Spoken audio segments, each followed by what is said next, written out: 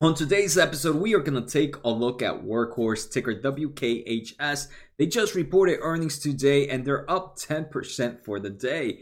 So in today's episode, it's going to be broken down to the following. First, we're just going to do a quick overview of Workhorse. Then we're going to take a look at their earnings, some of their financial numbers, some highlights that came out this earnings. And at the end, I'm going to end up with my thoughts. Like always, my name's Jose Najarro. By day, I'm a senior electrical engineer. By night, I'm a self-taught investor, and you guys can check out the merch down below. Remember, none of this should be taken as advice, as I am not a professional. Like always, if you're new to the channel, make sure to hit the subscribe button, and don't forget to hit the thumbs up. It helps the channel out so much, and I truly appreciate it. Before we go any further, go down to the comments and let me know what are your thoughts on Workhorse, and how do you think their earnings went? And while you're down there, you should also see a link to my Discord channel. It's free to anybody that wants to join. We have over 1,000 members there. And like I said, it's free. I post every time I buy and sell a stock. And while you're down there, you should also see a link to Webull. If you sign up and follow that link, we both could get a free stock. Sometimes they even do specials. We might get 2 or 3 free stocks. All right, so like I mentioned, we're taking a look at Workhorse Group, ticker WKHS. It's sitting at $18.96 right now, and it's up 10%, almost 10% for the day after reporting earnings.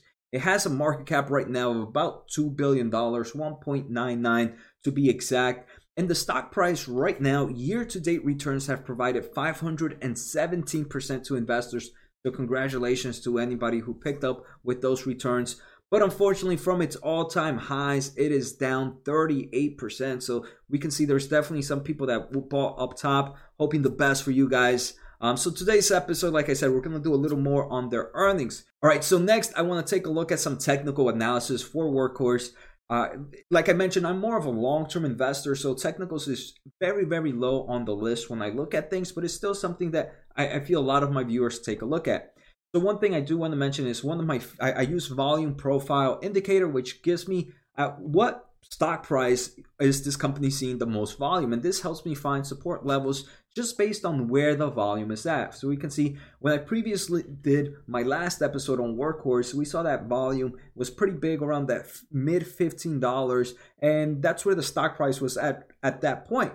So we can see that support was pretty held up pretty strong. Then the second big chunk of volume we have here around the 20 levels, and it's just sometimes that might create some form of resistance as well. We can see it hit its head here, here, and here, and kind of today as well. So now let's get into their earnings. One of the most important news that happened for Workhorse is today they announced that they received a purchase order of about 500 C1000, which is their all-electric delivery trucks from Pritchard Companies for their national fleet program, with both inventory and finance program being provided by Hitachi's Capital America. So I do believe this is probably one of the major reasons the stock price is up right now. So let's take a look at some highlights for the quarter. So the first thing is Workhorse quarter 3 did show a net loss of $84 million. That is definitely a huge loss, and we're going to learn a little bit more about that later on.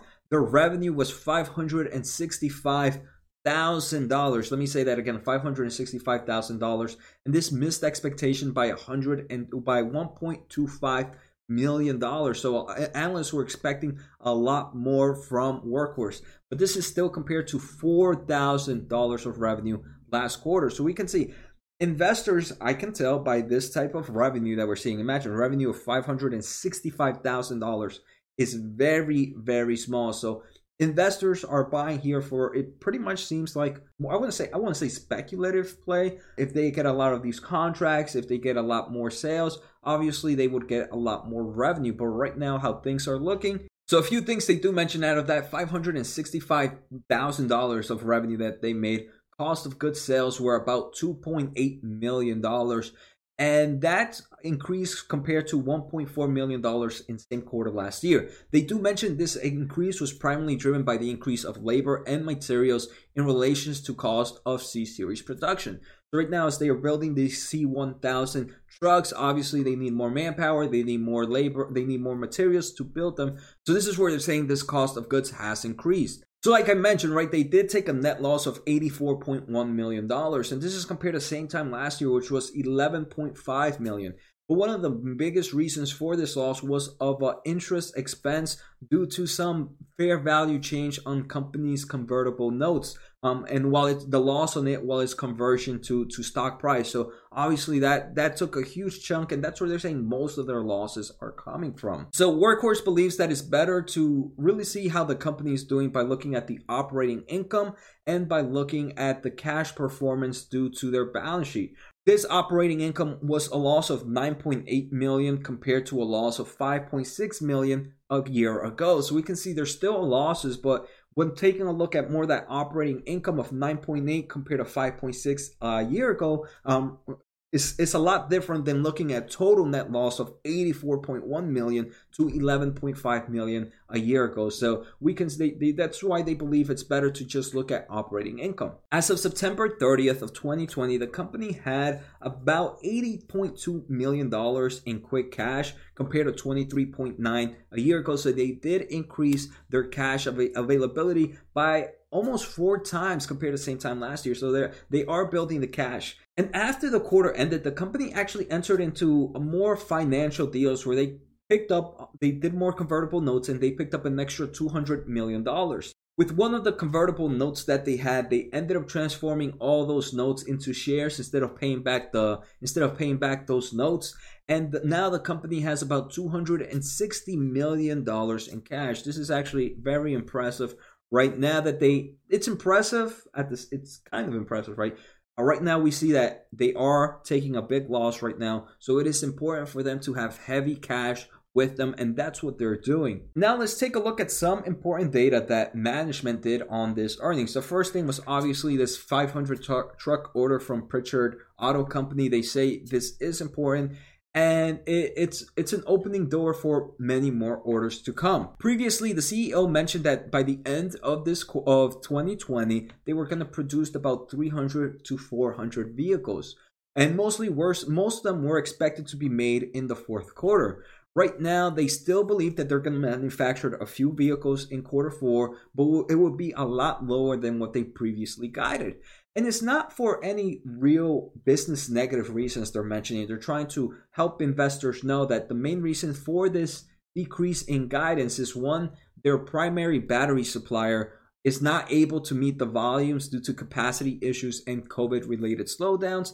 And then also COVID itself has kind of reduced the overall production-related staff of Workhorse by about 36%. So that's also limiting some of that production as well. They do kind of want to reassure investors, and they mentioned that even though these delays are in progress, they've introduced several new battery supplier options in their supply chain and will have supplement volume additions in the first quarter of 2021. So again, right, they're saying, hey, we have a slowdown right now. Our main supplier is not able to produce everything we need, but for the upcoming quarter, we have more suppliers coming in. So that shows me one thing. It kind of gives me a few understanding of how management is doing. First, they're willing to tell you, hey, yes, we messed up right now with our projected numbers. These are the problems, and this is how we're solving it. So just by reading this, it kind of gives a bullish sentiment to Workhorse, and they're a management company from what I'm reading right now. And let me just say this. Right now, I have no position in Workhorse. I honestly just enjoy looking at different earnings and understanding how the company reacts and what they do. But like I said, yeah, definitely no position at the moment. I still don't think I'm going to open one. All right, next, let's take a look at some financial numbers for Workhorse. But before we continue, you guys should see a link down below for 7 Investing, where every month they recommend 7 stocks for $17 a month. But if you use my link or my promo code Jose, J-O-S-E, you get $10 off your first month. And may I say, yes, this is an affiliate program, but I use their services and would recommend it to anyone. Now let's go back to Workhorse, and here we can see future growth for Workhorse is expected to be a monster. We can see revenue right now is very, very low, but analysts are expecting much growth for this company. I can see this is what investors are buying for, this expectation of growth. I myself am a growth investor, and I like investing in companies that are expecting to see growth. But right now, for me, sometimes it's okay to be not too early into the game, and that's where I'm feeling Workhorse. For me, Right now, it seems it's a little bit too early for me to enter. Even if I missed out some of the gains, I would rather see how the company plays out. Obviously, doing that right now, you have a better risk and return. You have higher risk, but with those higher risk, you have also higher returns. I would enjoy it where there would be a little bit more vehicles out right now, a little more contracts, and see the company continue to grow from there. But analysts are expecting revenue to grow 68.4% annually on average for the next 3 to 5 years.